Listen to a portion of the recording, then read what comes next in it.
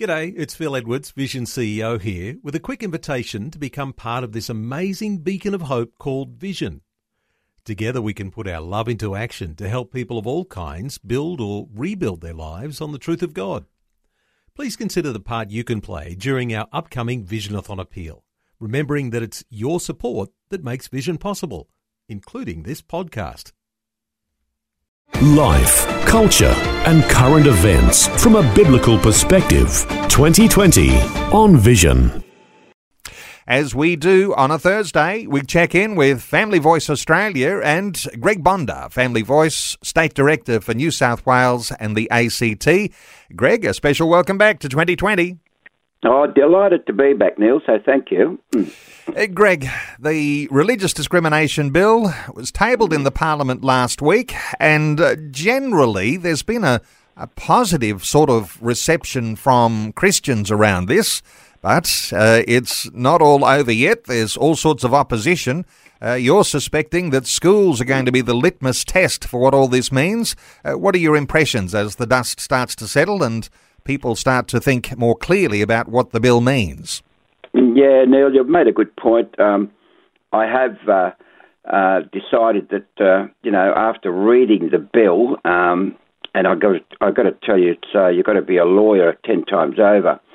But the point is that there are some really, really good things in this particular bill, so we need to support it, Neil. But that said, I think we're going to have to make sure that the schools are not going to be missing out, and they will become the litmus test. A lot of people won't know what the litmus test is, but it will be the litmus test now because it's going to decide whether schools can employ people of faith as opposed to people of non-faith for that particular school. Now, if it's going to be watered down, and we're going to make sure that it's not watered down, we have to make sure as mums and dads that we can send our children to a school that subscribes to our faith and our beliefs. And if there's any attempt by the left or the LGBTI or whatever organisation to water down the provisions in this particular bill, then we're going to have to speak up now, because we cannot allow the government to discriminate against Christians through this bill by allowing schools only limited exemptions. So, Neil, it's a big issue, and we've got to keep up the debate on this matter. You've got to be a little bit cynical, sceptical about where the politics might be on the bill, because the bill tabled in the Parliament, and as you and I are saying, the bill needs to be supported. The fact that Christians think there are some positives in there means that the opposition to the bill think something is amiss here, it must be all bad. And you say, the left or the LGBTI lobby. So there's a certain sense here in which if you say that those provisions in the bill seem to be quite good, you'll know that the opposition side that is going to bring their own arguments against it and try to change all of the provisions of it, they will think things are pretty bad about this. Oh, absolutely. Look, they're already trying to water it down. For example, today's paper, you had Jackie Lambie saying the bill's dead in the water, it's not going to happen, because she's saying that the LGBTIQA people need to be understood and respected and what have you. Now, straight away, you've got these MPs that are not even looking at the other bills that are already out there that support the LGBTIQA, that support gay couples, that support same-sex marriage. What about now supporting something that supports Christians? In other words, this bill, Neil, is vital. And even the Prime Minister, I think, and we put out a press release last week saying, does the government think that there are more votes with the LGBTIQA than there are with Christians? Well, the answer is no, Neil. We spoke about this before. Labor, at its peril, ignored the Christians in the 2019 election, and I'm saying again to the Prime Minister and to the government, hey, don't ignore us. We have a voice and we have a vote now. I suspect when we're talking about the Religious Discrimination Bill, the fact that the LGBTI community might have an opinion, that really remains an opinion, because there was the vote that dismantled the definition of marriage that went the way of the LGBTI community. This one is about protecting the Christians or the religious, more broadly, community. There's a certain, I picked up one point where the Prime Minister has suggested there would be a separate bill later that would protect students in Christian schools if they had leanings toward the LGBT focus. There's something that's separate. So trying to combine all these together and listening to the left or the LGBT community, that's a wrong way to think about this, Greg. Oh, absolutely, absolutely. I mean, there are issues that are very grey. There are issues that need to be nutted out. As you know, we've got Michaelia Cash next week. We're going to talk to her personally about the bill. There are some really good things in there, Neil. You know, the bill currently will override the Victorian bill, which prevents teachers from schools from employing faith teachers. It overrides the Tasmanian Anti-Discrimination Act, which the Julian Porteous case.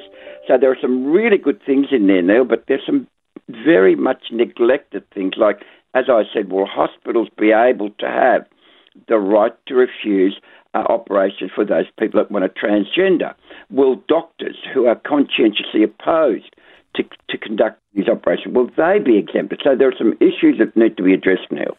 In fact, the medicos didn't get a mention, did they, in the bill? They're not even in there. The idea of conscientious objection. Yep. So there's a major hole there, isn't there?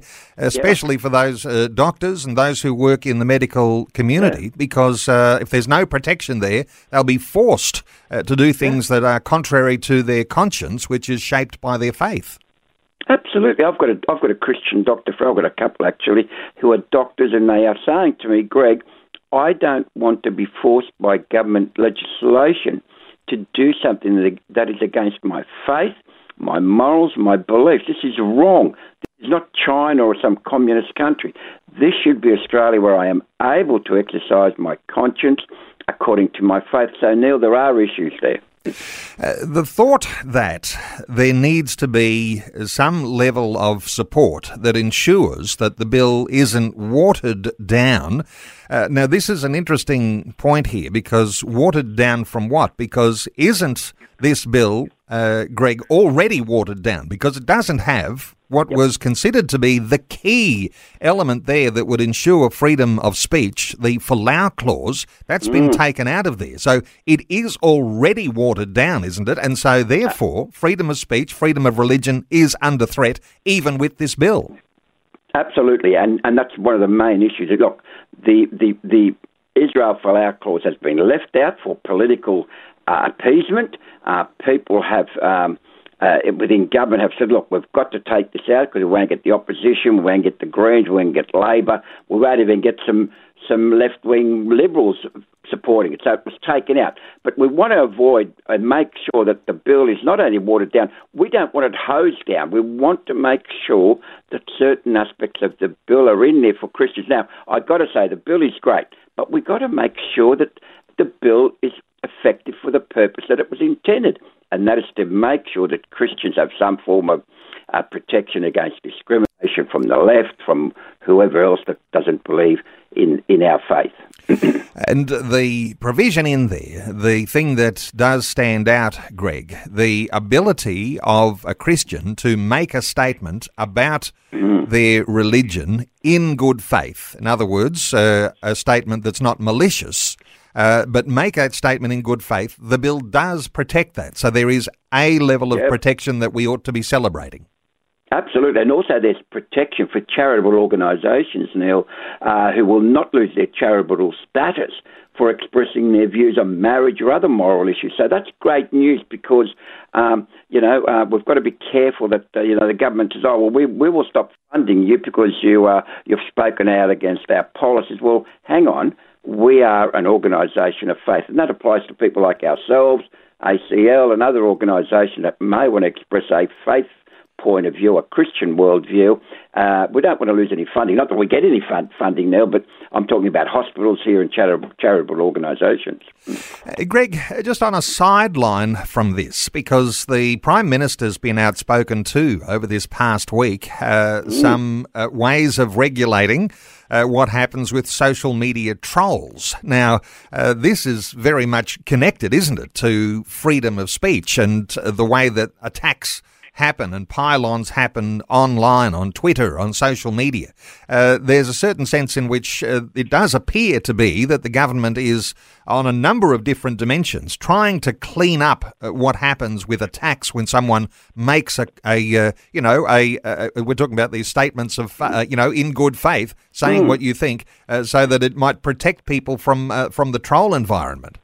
Yeah, this is very important now because, social media can be so effective and it can be so cruel, it can be very harmful. I mean, I read daily about people that have been cancel cultured, they've been victimised, they've been persecuted, and because of their expression of faith. And I've spoken to some people at church now that have told me that they will not put anything on their Facebook page for example, I had a wonderful church service on Sunday, whatever, for the fear of being victimised. In particular, the youth are very reluctant to put anything on their social media in relation to their faith because they will be victimised, persecuted. So whatever the Prime Minister can do in this regard is good. I know we're working with the Communications Minister, Paul Fletcher, to make sure that, Christians do get protection of some sort.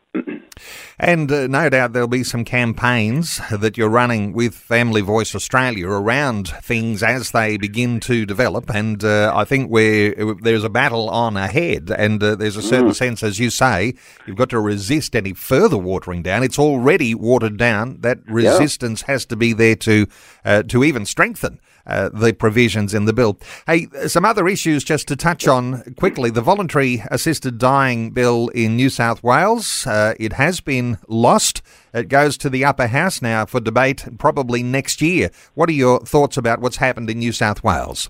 Yes, Neil. As you know, look, we were co-organisers of the rally outside Parliament House and around the streets of Sydney with the message of compassion never kills.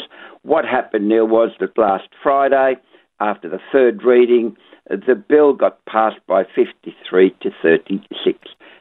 So now the bill will go to the upper house. Now, I have to point out here that back in 2017, Neil, the upper house rejected this particular bill by one vote. So there is hope, and where there's hope, we've got to make sure that we keep up the good fight.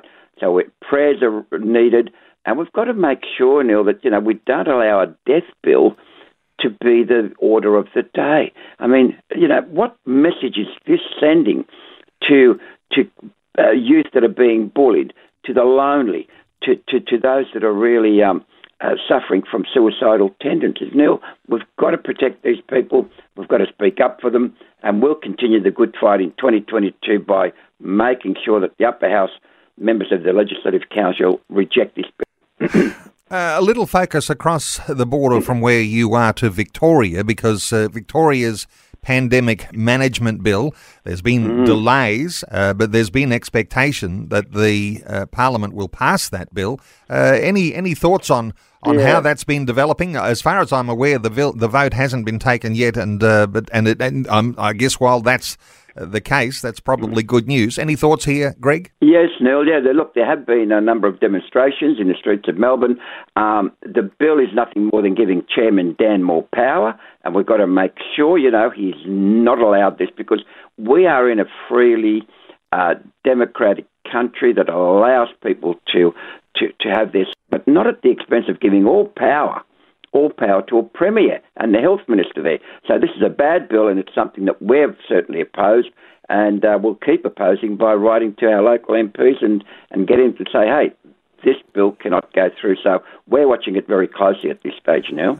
Some are suspecting that the amendments that have been suggested that have gained that extra vote do nothing much at all, a few changes around the edges. So when the government would have unlimited capacity to restrict movement, to ban public gatherings, to close businesses and order quarantine requirements, those sorts of things are the things that that would be likely in the hands of the Premier and the Chief Health Officer.